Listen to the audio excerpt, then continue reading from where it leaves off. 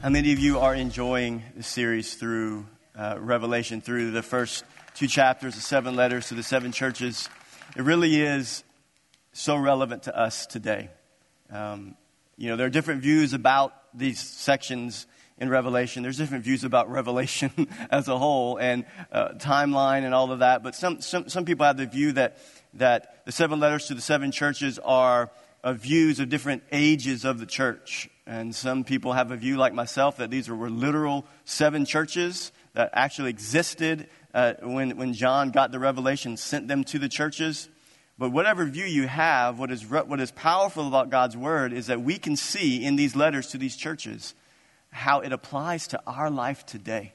God's word is timeless. It meets us wherever we are, whatever generation that we're in. His truth is timeless and it is eternal, and it meets our church, our life, but also our church as a whole.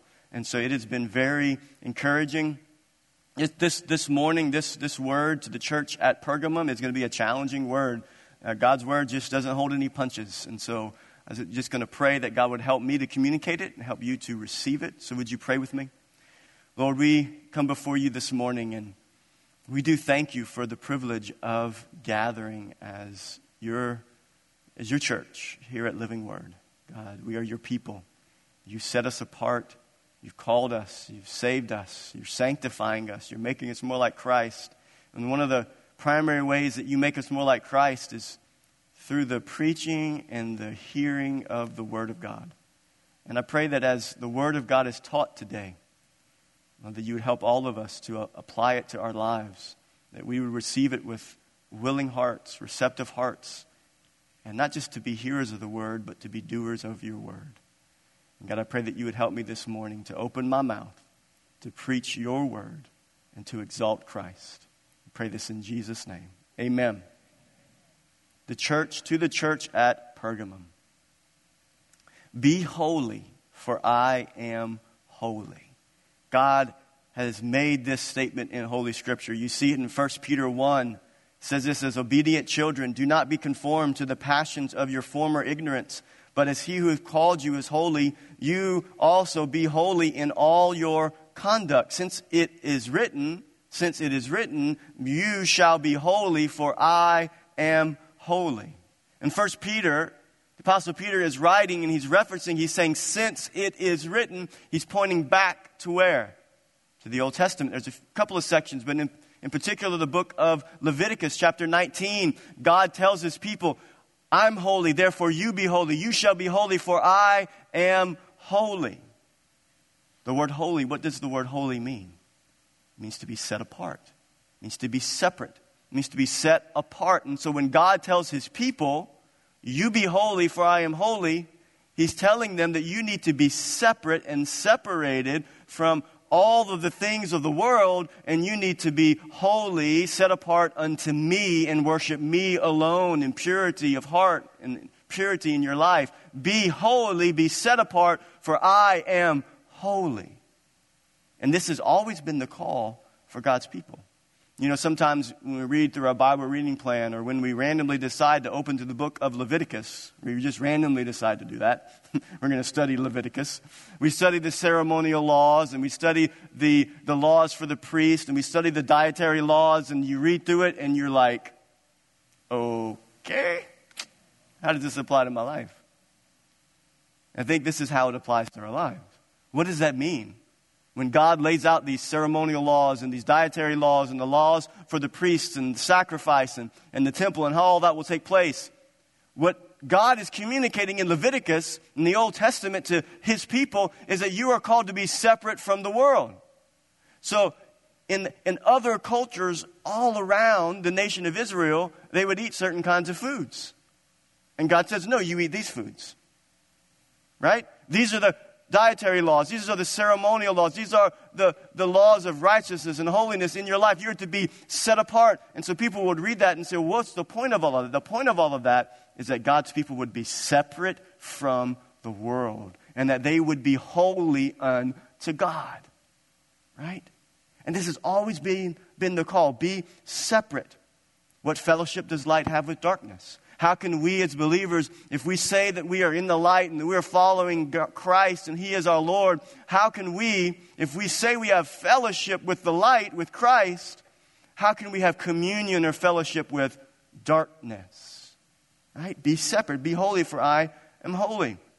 From ancient Israel to Christ's followers today, all of God's people throughout generations, the call is the same.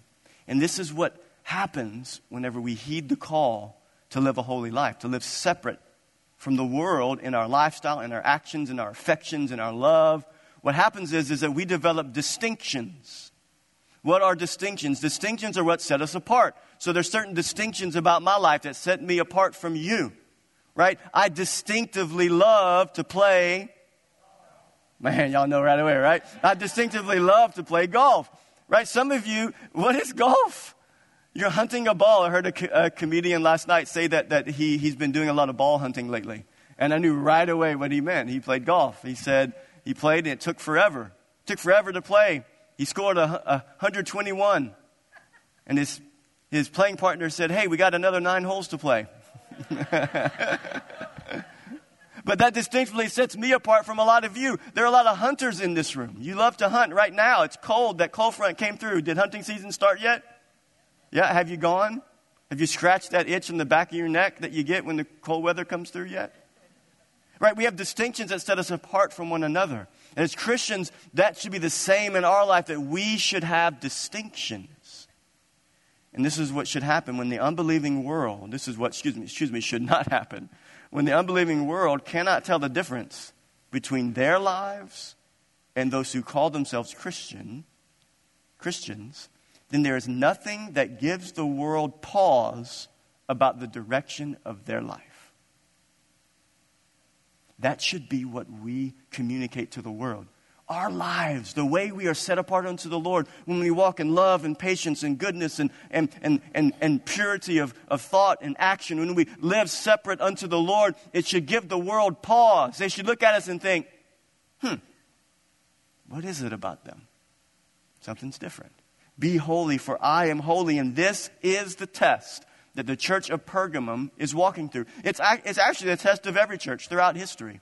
Will we be holy unto the Lord? Will we walk in purity and holiness and righteousness as Christians? And will we demonstrate in our life so that those that are around us, not only in the body of Christ, but outside of the body of Christ, will we demonstrate to the world that we belong to Christ through our lives? And this is what we're going to look at. This is a test. So we are going to see, how did the church at Pergamum do?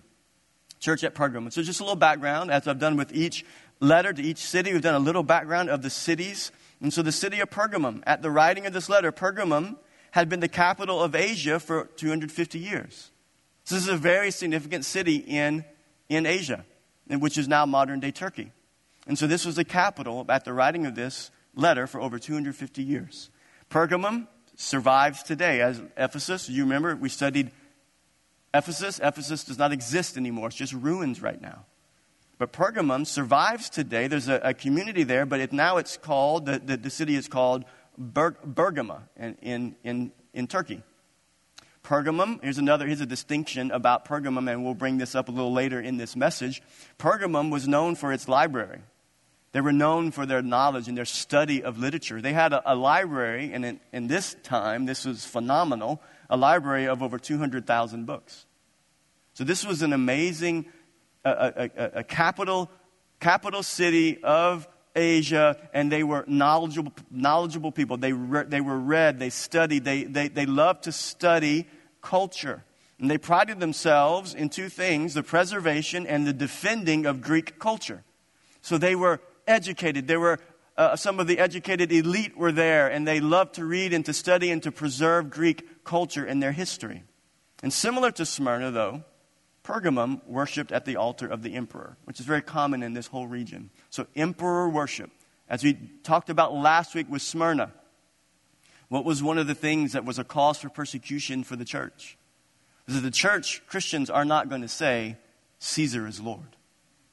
We're not going to say that anybody is Lord but who? Jesus. And so this emperor worship was common in Pergamum as well. And Christians living in Pergamum would have been under the same kinds of persecutions mentioned in the previous letter because of that reality. So that's Pergamum, influential city, capital of Asia, high learning, high knowledge, lots of books, lots of study, preservation of Greek culture, emperor worship, persecution of Christians. Now to the letter, Revelation 2, verses 12 through 17. And to the angel of the church in Pergamum write, the words of him who has a sharp two-edged sword. I know where you dwell, where Satan's throne is. Yet you hold fast my name, and you did not deny my faith, even in the days of Antipas, my faithful witness, who was killed among you where Satan dwells. But I have a few things against you. You have some there who hold the teaching of Balaam, who taught Balak to put a stumbling block before the sons of Israel, so that they might eat food sacrificed to idols and practice sexual immorality. So also you have some who hold the teaching of the Nicolaitans. Therefore repent. If not, I will come to you soon and war against them with the sword of my mouth. He who has an ear to hear, let him hear what the Spirit says to the churches. To the one who conquers, I will give some of the hidden manna. And I will give him a white stone with a new name written on the stone that no one knows except the one who receives it. Some great things we're going to bring out God's word has here for this church. It's a church at Pergamum, a literal church. But we're going to learn some things for our church and our lives here today. What do we see in this letter from Christ to the church at Pergamum? The first one is this. The church must hold fast to Christ. The church must hold on tightly to Christ. Look at the text. Listen to what Christ tells this church. He says, I know where you live. I know where you dwell. Where does this church dwell? He says, where Satan's throne is. Yet, you hold fast my name.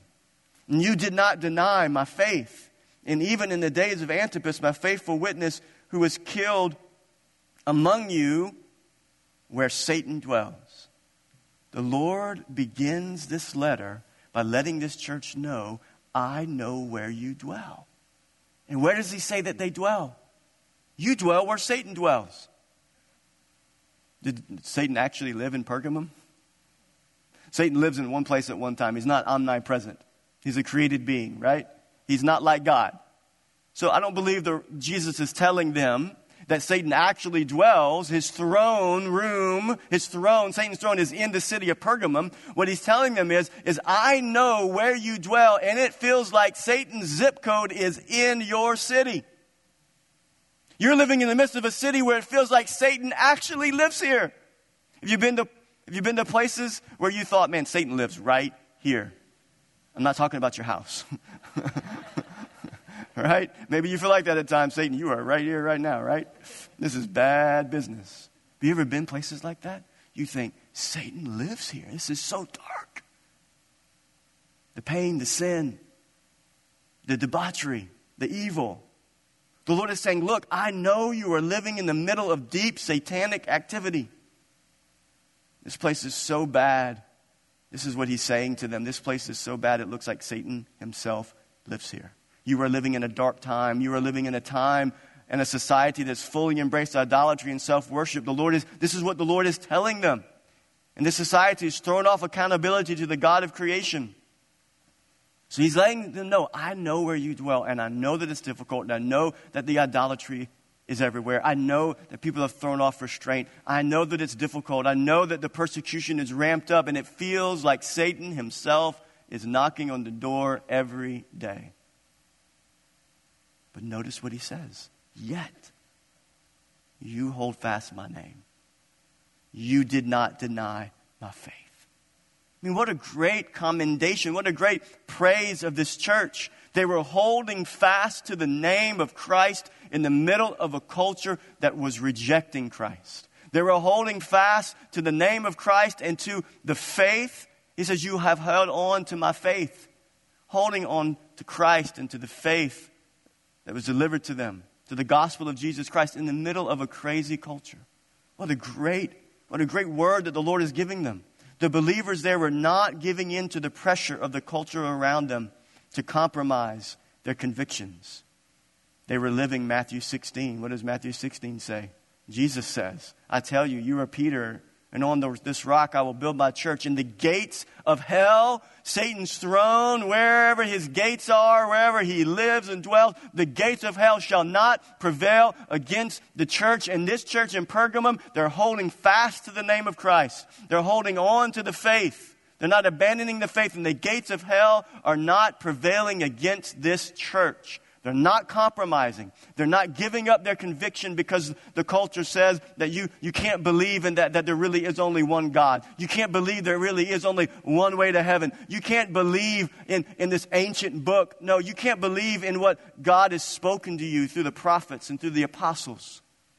They're not compromising the faith. The church was holding fast. Notice the text there says, in the days of Antipas, my faithful witness, who was killed among you. He says, even in the middle of death. And Antipas would have been one of the elders, one of the leaders of the church. Text says there he was a faithful witness and he was killed for his faith. Even in the middle of those that you know and you love, the Lord is telling this church, you're holding fast to Christ. You have not denied my name.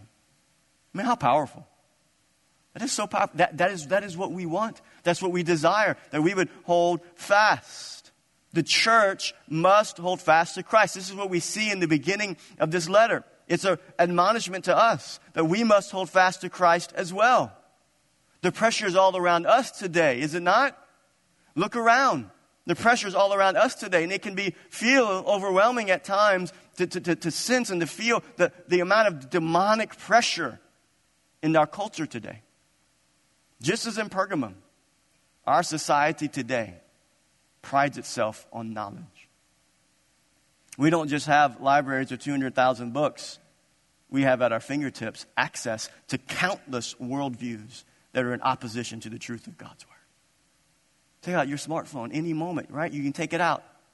Well, what is it? We will have conversations with people and we will ask questions about things that we need answers to in our world, like, where can I find good Chinese food? And we're talking about it. And we stop for a minute and we think, oh, wait a minute. Let me ask Siri. Or we ask questions about history or whatever our questions are. We have dialogues with one another and we forget, oh, let me grab my phone real quick. We type. At our fingertips, we have access to way more than 200,000 books. We have access to worldviews and ideologies and beliefs that are completely opposite and opposing the truth of God's written word. And there's so much pressure for us to deny the faith, to reject Christ. So much pressure for us to say that Jesus is not the only way. So much pressure for us to say it's really just not worth it to live this Christian life. We're progressive now. We're intelligent now. We have science and technology now that can open up realms of understanding for us now. We don't need a first century book to tell us how we should live. We are growing in our knowledge today, and we have all this pressure to give up the faith, to deny the faith. The pressure to abandon our faith, to leave behind an old way of thinking is pervasive. It's strong. And this is the goal of the enemy to this church in Pergamum and to our church today. This is the same goal.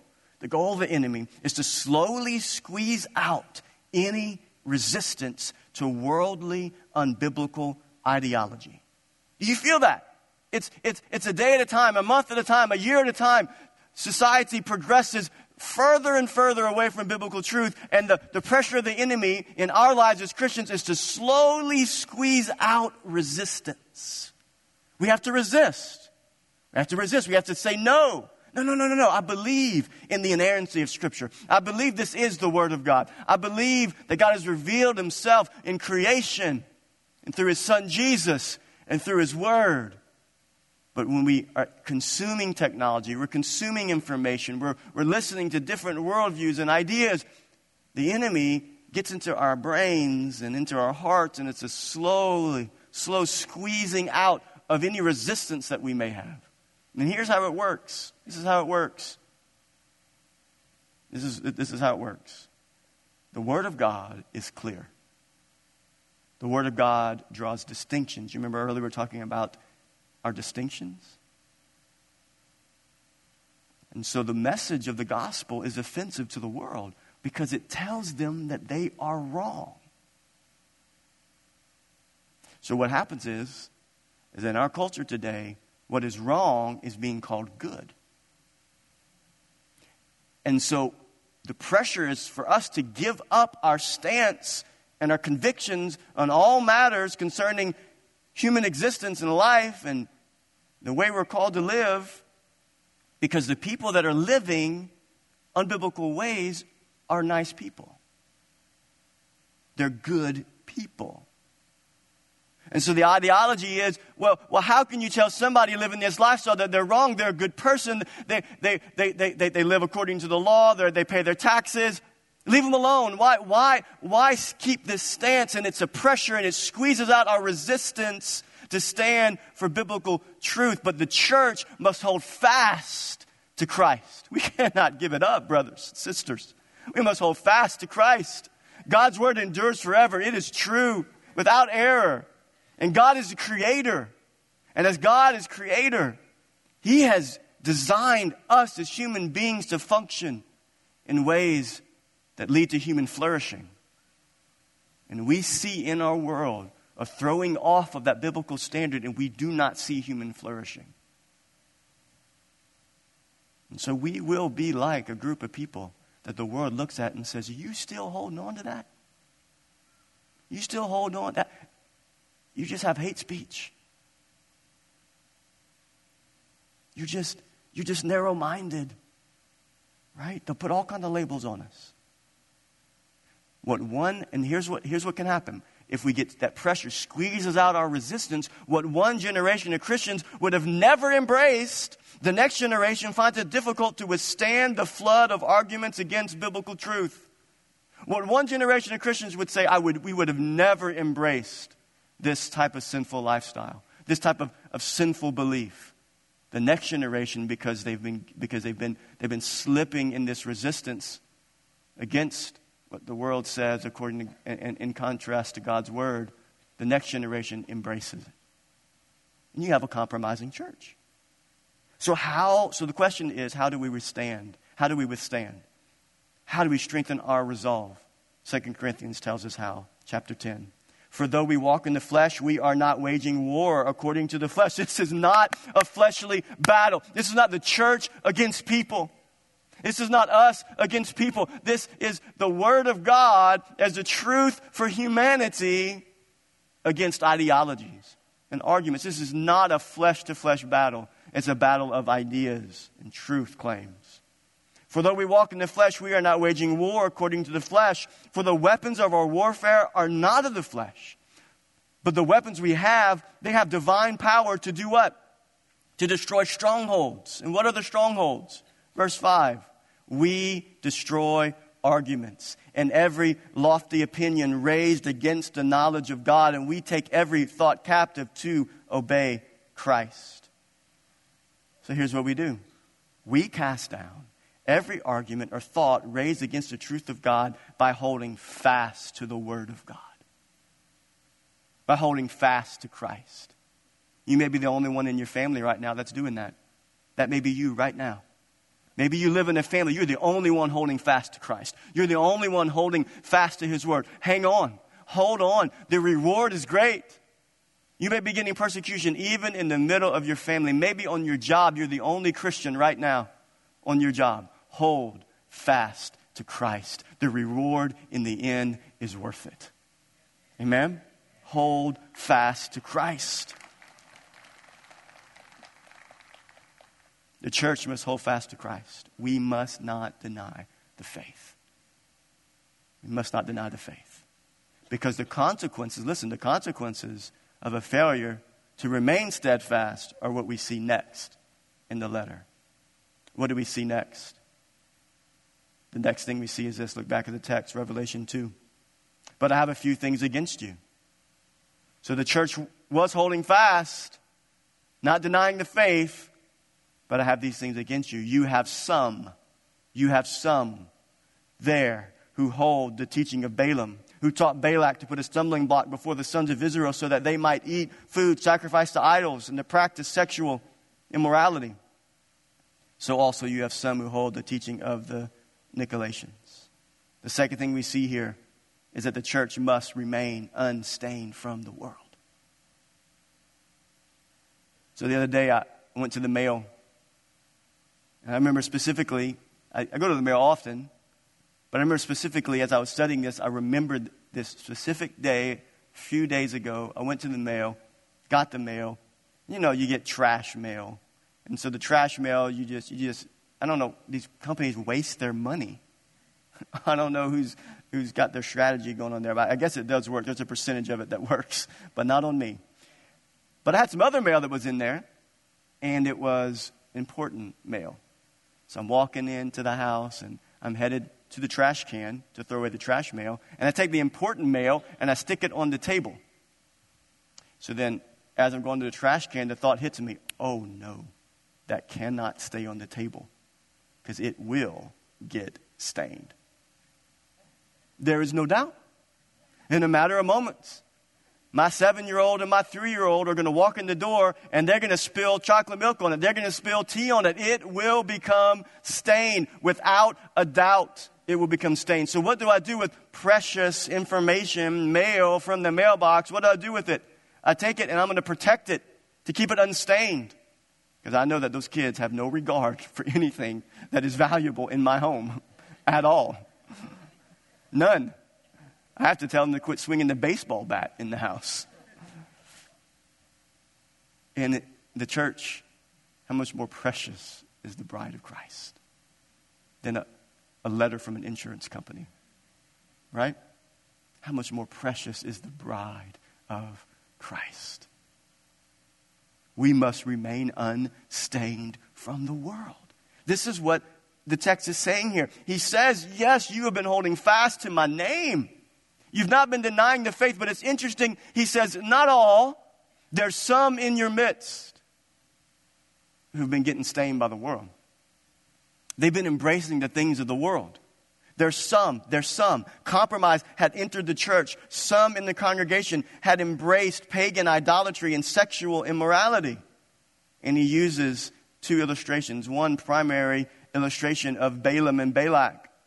And that's a story in Numbers 22 through 24. I'm going to summarize the story for you. Balak, the king of Moab, tries to come to Balaam and says, I want you to curse the nation of Israel. You're somebody that I know can speak words and that God will listen to your words. And so would you curse Israel? And Balaam said, no. He said, well, I'm going to go inquire of the Lord. And the Lord said, don't curse what I have blessed. And then Balak comes back and says, well, we got some money. And he says, well, okay, I'll go pray about it now.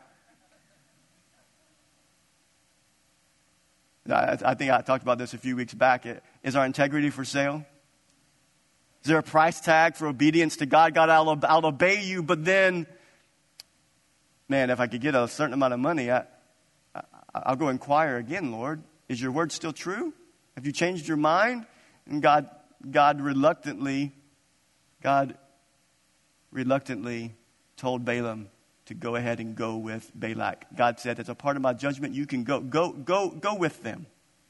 Testing Balaam. Was he going to obey God? God was displeased with Balaam. So the story goes that the way that Balaam eventually, he would not curse. He would not do it. He didn't do it. But he gave a strategy to Balak, the king of Moab, as to a way that you can get to God's people. You get them to intermarry with you. Get the men to intermarry with pagan ladies of your country, and then they're going to embrace idolatry. They're going to embrace sexual immorality. Do you remember back in Leviticus, the separation we were talking about? Get them to not separate, but to embrace those who don't follow the one true God. And this was the strategy. This was the strategy. So ungodliness, immorality, idolatry, and sin would bring a people down. This was the strategy, and it worked. It also says that the text also mentions the teaching of the Nicolaitans. And so we don't have in history of all that I've studied, the books I've read on this section, there's nothing in history that tells us specifically who they were or what they taught. But within this context, we can safely say that it was a similar type of message. of the teaching of embracing idolatry and sexual immorality and embracing food sacrificed to idols and worshiping of idols that have been similar in the similar vein, the teaching of the Nicolaitans. And so this is the truth that is going on in this church at Pergamum. This is what was happening. This is what God's trying to get across to them, is that a compromising church is a powerless church. If there's compromises in the church, its power is diminished. When we embrace the very things we've been redeemed from, we are joining in with the idolatry of the culture around us. And so what is idolatry? What is it that some in this church of Pergamum were embracing? What were the idols of the day? Well, there are many different idols of the day, that they actually had literal idols made of wood and stone and metal, that they would worship physical idols. But the idols they worshiped then are the same idols we worship today that just look a little different, right? What are some common idols in our culture? An idol is anything, idolatry or an idol is anything that replaces the worship of the one true God. It's a replacement of the worship of the one true God. What was the first commandment in the Ten Commandments? You shall have no other God before me, in front of me, ahead of me. So what are some common idols in our culture today that we are tempted to worship? How about money? How about money? I mean, this is what moves our culture, does it not? Look all around it. It's all about money. You want to know the truth? Follow the money. That's the saying. So we worship at the altar of money. How about recreation? I mean, we are I don't know what the right word is here. We are a recreating, is that a word? We are a recreating country. We are a country of recreation. We love to go and to travel and to rest. We want to rest. We want to rest. We want to have pleasure. We want to, right? And nothing's wrong with recreation. We need recreation. But some people worship at the altar of recreation. How about sports? What an idol of sports. I mean, golf is not my idol. But, just so you know, just making sure you know that it's not an idol in my life. My kids and my family won't let it be an idol.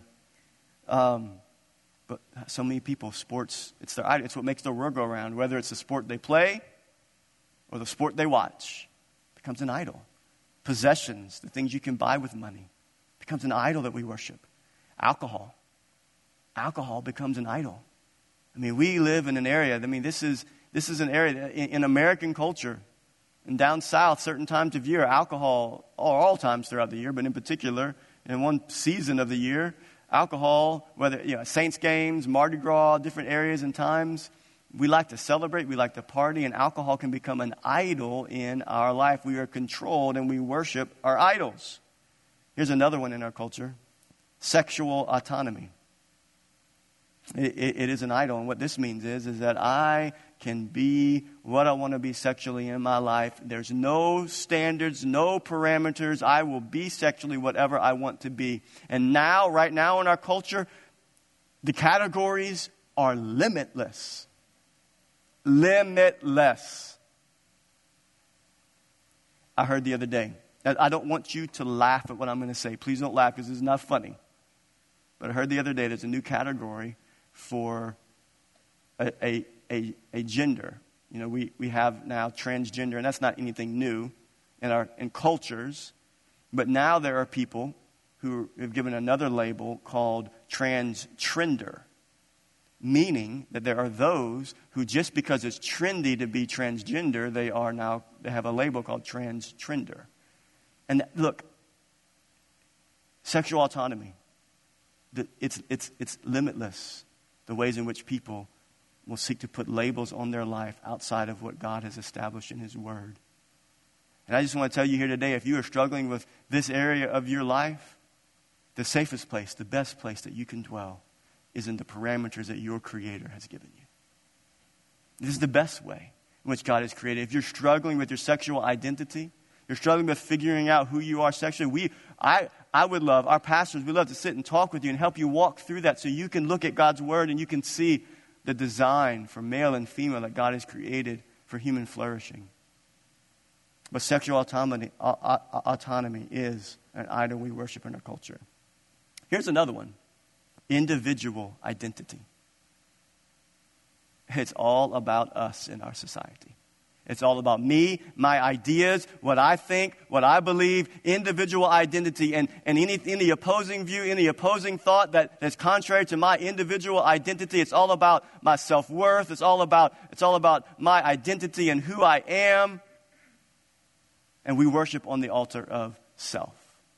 And so here's the problem. When we give ultimate devotion or allegiance to anything or anyone other than Christ alone as believers, we are being displeasing to the Lord who redeemed us. And we lose our power to fight against the enemy and his plans. We become powerless. A compromising church becomes a powerless church. A compromising Christian in the area of sin in their life becomes a powerless Christian to accomplish what God has called them to accomplish. Do you remember in the book of Judges, the character Samson? Samson was one of the judges, where the judges ruled and led the nation of Israel. Before there were kings, there were judges. And these judges would rule the nation of Israel. And Samson was a judge, but he was also a mighty warrior. And as a mighty warrior, as a judge, Samson took a Nazirite vow. And the Nazirite vow was that he would not cut his hair. He would not drink alcohol. He would not eat certain foods. And so he took that vow. And he was a mighty warrior, would destroy the enemies of the people of God. And then there became this woman that came and caught his eye. Her name was Delilah. Delilah began to be influenced by the enemies of the nation of Israel and the enemy of Samson. Samson was this mighty warrior, and they said, we have to put a stop to Samson. And Delilah, you have to help us. Clearly, you have inroads with Samson here. So Delilah, day after day, would come to Samson, please tell me the source of your strength. Tell me the source of your strength. And he'd tell her something fake, and the enemies would come in, and he would break out of whatever she had done because of his lie, and he would destroy, the enemies would come and try to attack him. But one day in a weak moment, he tells her the source of her strength, that if he breaks his Nazirite vow, he cuts his hair, He breaks this separation between the pagan idolatry of the world and the worship of the one true God. He breaks his convictions. If he breaks those convictions, he loses his power. And look at Judges 16. Delilah made him sleep on her knees. And she called a man and had him shave off the 7 locks of his head. Then she began to torment him, and his strength left him. And she said, the Philistines are upon you, Samson. And he awoke from his sleep. And Samson said, I will go out as at other times and shake myself free. What a terrifying next verse. But he did not know that the Lord had left him. Wow. Why had the Lord removed his power and his blessing from Samson? He had compromised. He had embraced idolatry and sexual immorality and sin that stained his life. And he had broken his covenant between him and the Lord, and his power had left him. And he said, I'm going to go out as before. I'm going to break free. I'm going to trust in my flesh and in my ability. And he did not know that the Lord had left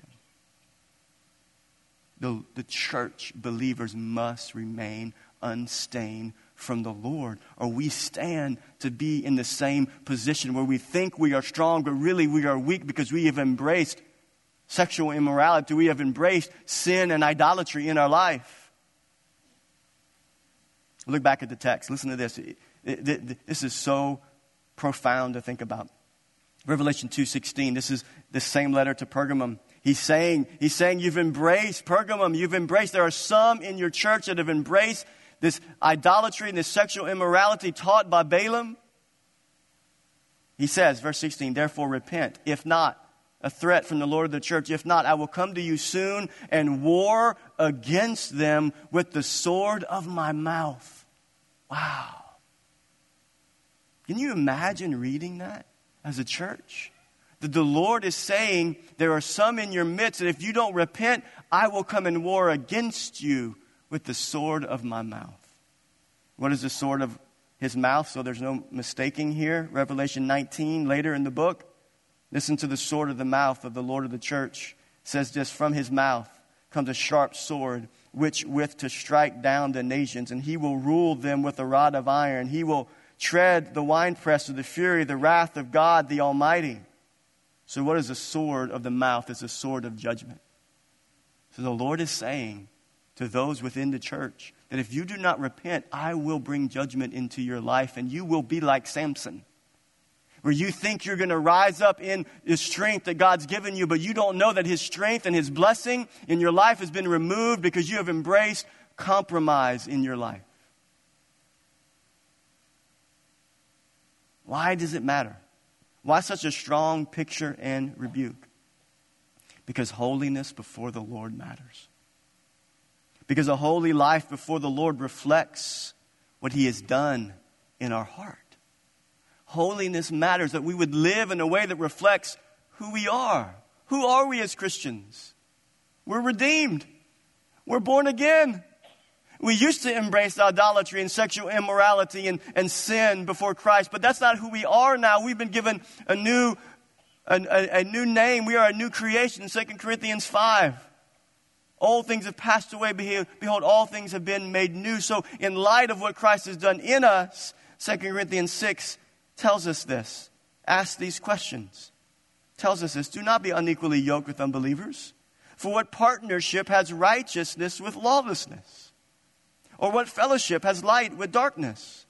What accord has Christ with Belial, with the enemy? Or what portion does a believer share with an unbeliever? What agreement has a temple of God with idols? For we are the temple of the living God. As God said, I will make my dwelling among them and walk among them, and I will be their God, and they shall be my people.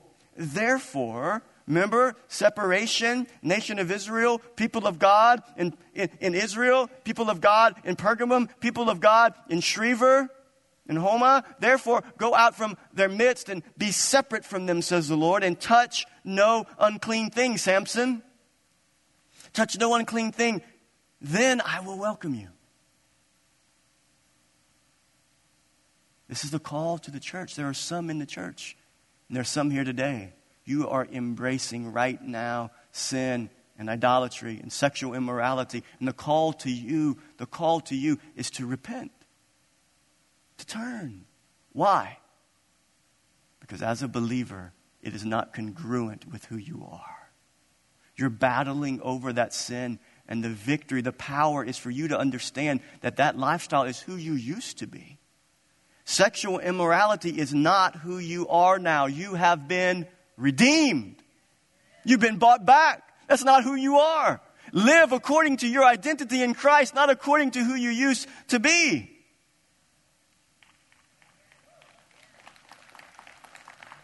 Being alcohol driven is not who you are, because you've been redeemed.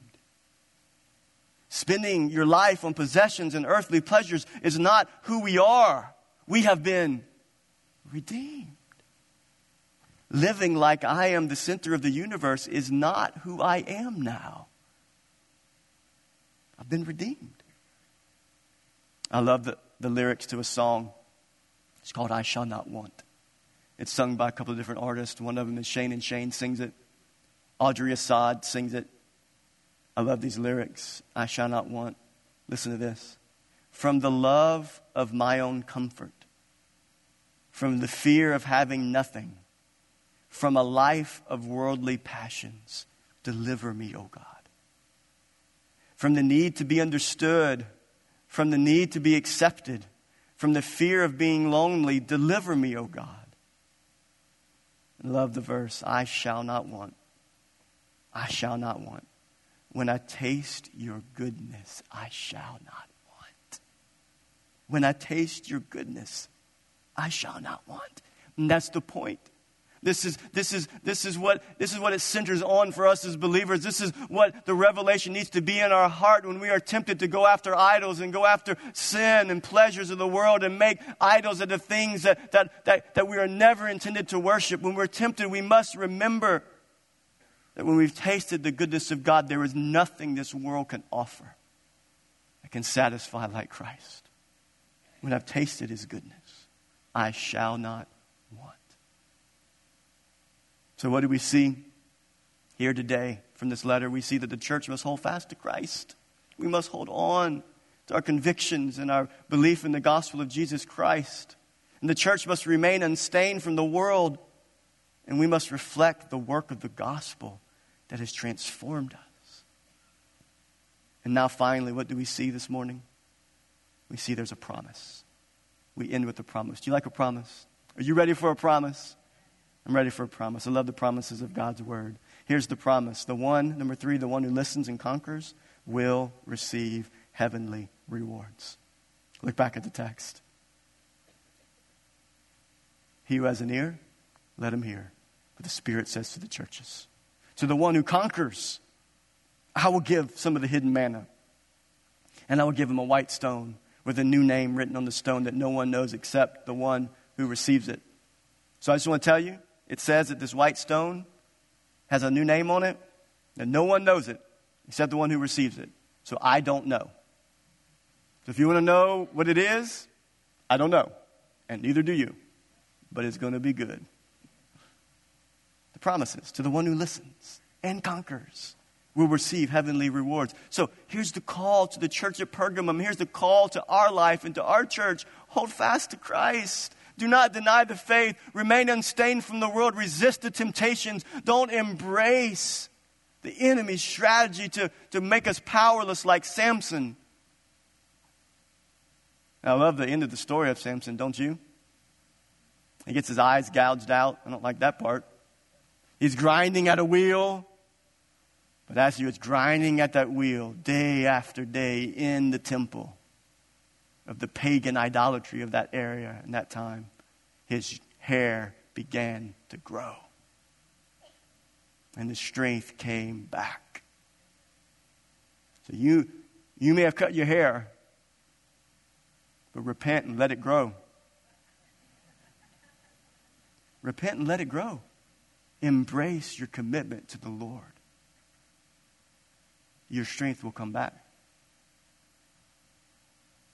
So here's the promises to those who listen and conquer. 2 promises, hidden manna. What's manna? You remember manna, nation of Israel? Do you know what manna actually means? Translated literally means, what is it? What is it? So they looked at it and they said, what is this stuff? Right? It's heavenly food. It's heavenly food. Got some honey on it. It must be pretty good. Hidden manna. So manna is a picture here of satisfaction from God. God will feed us. God will be our satisfaction. So to the one who hears, listens, not just hears, but listens and obeys and conquers, is faithful and perseveres, not perfectly, but faithfully perseveres, you will be satisfied with heavenly food. I love what John 6 says. And Jesus begins to talk about this. Jesus says in John 6, starting in verse 48, I am the bread of life. Your fathers ate the manna in the wilderness and they died. This is the bread that comes down from heaven so that one may eat of it and not die. I am the living bread that came down from heaven. If anyone eats of this bread, he will live forever. The bread that I will give for the life of the world is my flesh. Meaning that I'm going to give them my flesh in dying on the cross. Jesus is the bread of life. He is the hidden manna. So what do we receive in heaven as our eternal reward? We receive the Lord. Amen? He is our reward. I love this. This is so good. When I was writing this, and yeah, you can clap for the Lord. When I was studying this, to the one who conquers, you receive Christ. To the one who conquers, you receive Christ, the bread of life, the hidden manna, true satisfaction. To the one who conquers, to the people who have faithfully fought, not perfectly. We are saved. We are being saved. And one day we will be saved. In that middle ground, we win some battles. We lose some battles. We cut our hair a little while. But then it grows back. We get our strength back. We are being sanctified. But to the one who endures to the end, we will receive Christ. To the one who's endured worldly pressures and temptations, The reward is true satisfaction in Christ. A white stone, hidden manna, now we have a white stone with a new name. The white stone is a picture, I believe, the different interpreters see it different ways, but I believe the white stone is a picture of the ultimate reward for the believer. It's like a medal, it's a sign, it's a picture of the reward that you will receive, like a medal you will receive after winning one of the Olympic Games. Overcomers are given the ultimate prize, which is entrance into heaven.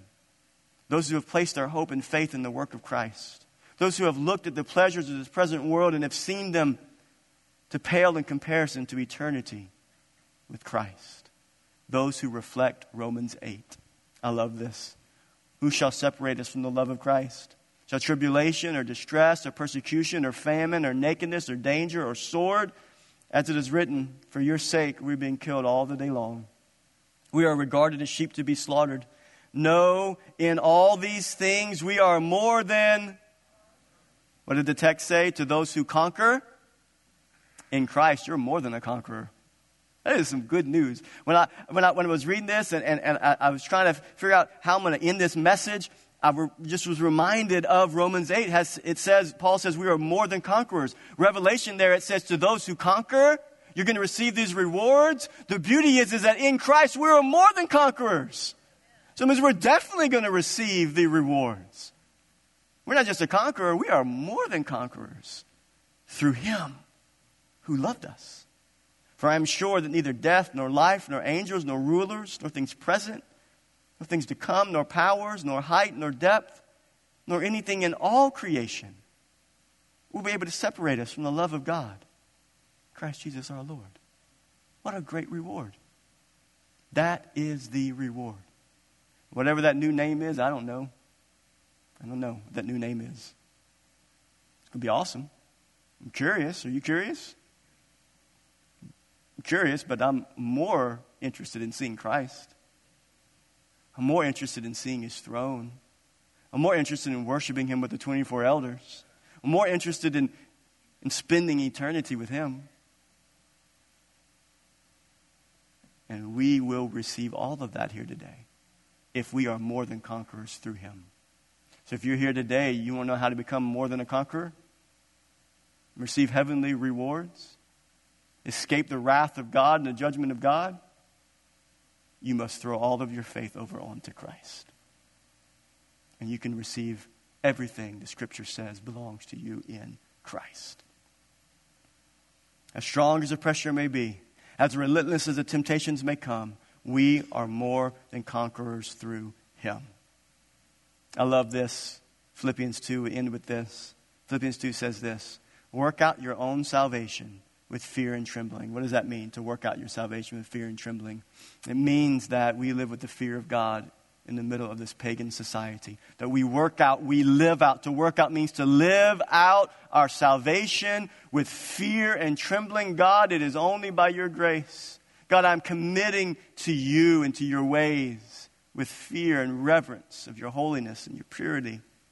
Work out your own salvation with fear and trembling. And here's how we become more than conquerors, right here. For it is God who works in you to will and to work for His good pleasure. Amen? The compromising church can become the victorious church.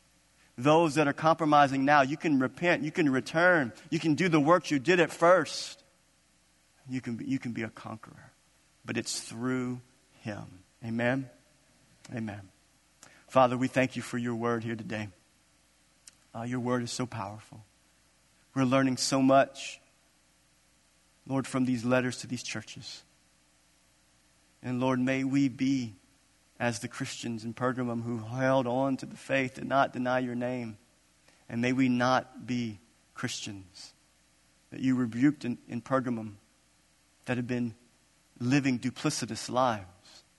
Lives that say one thing with our mouths but live a different way with our lives. Lord, may we not compromise our convictions. May we not cut our hair as a sign of our commitment to you. But may we have convictions so that we can be powerless powerful and not powerless.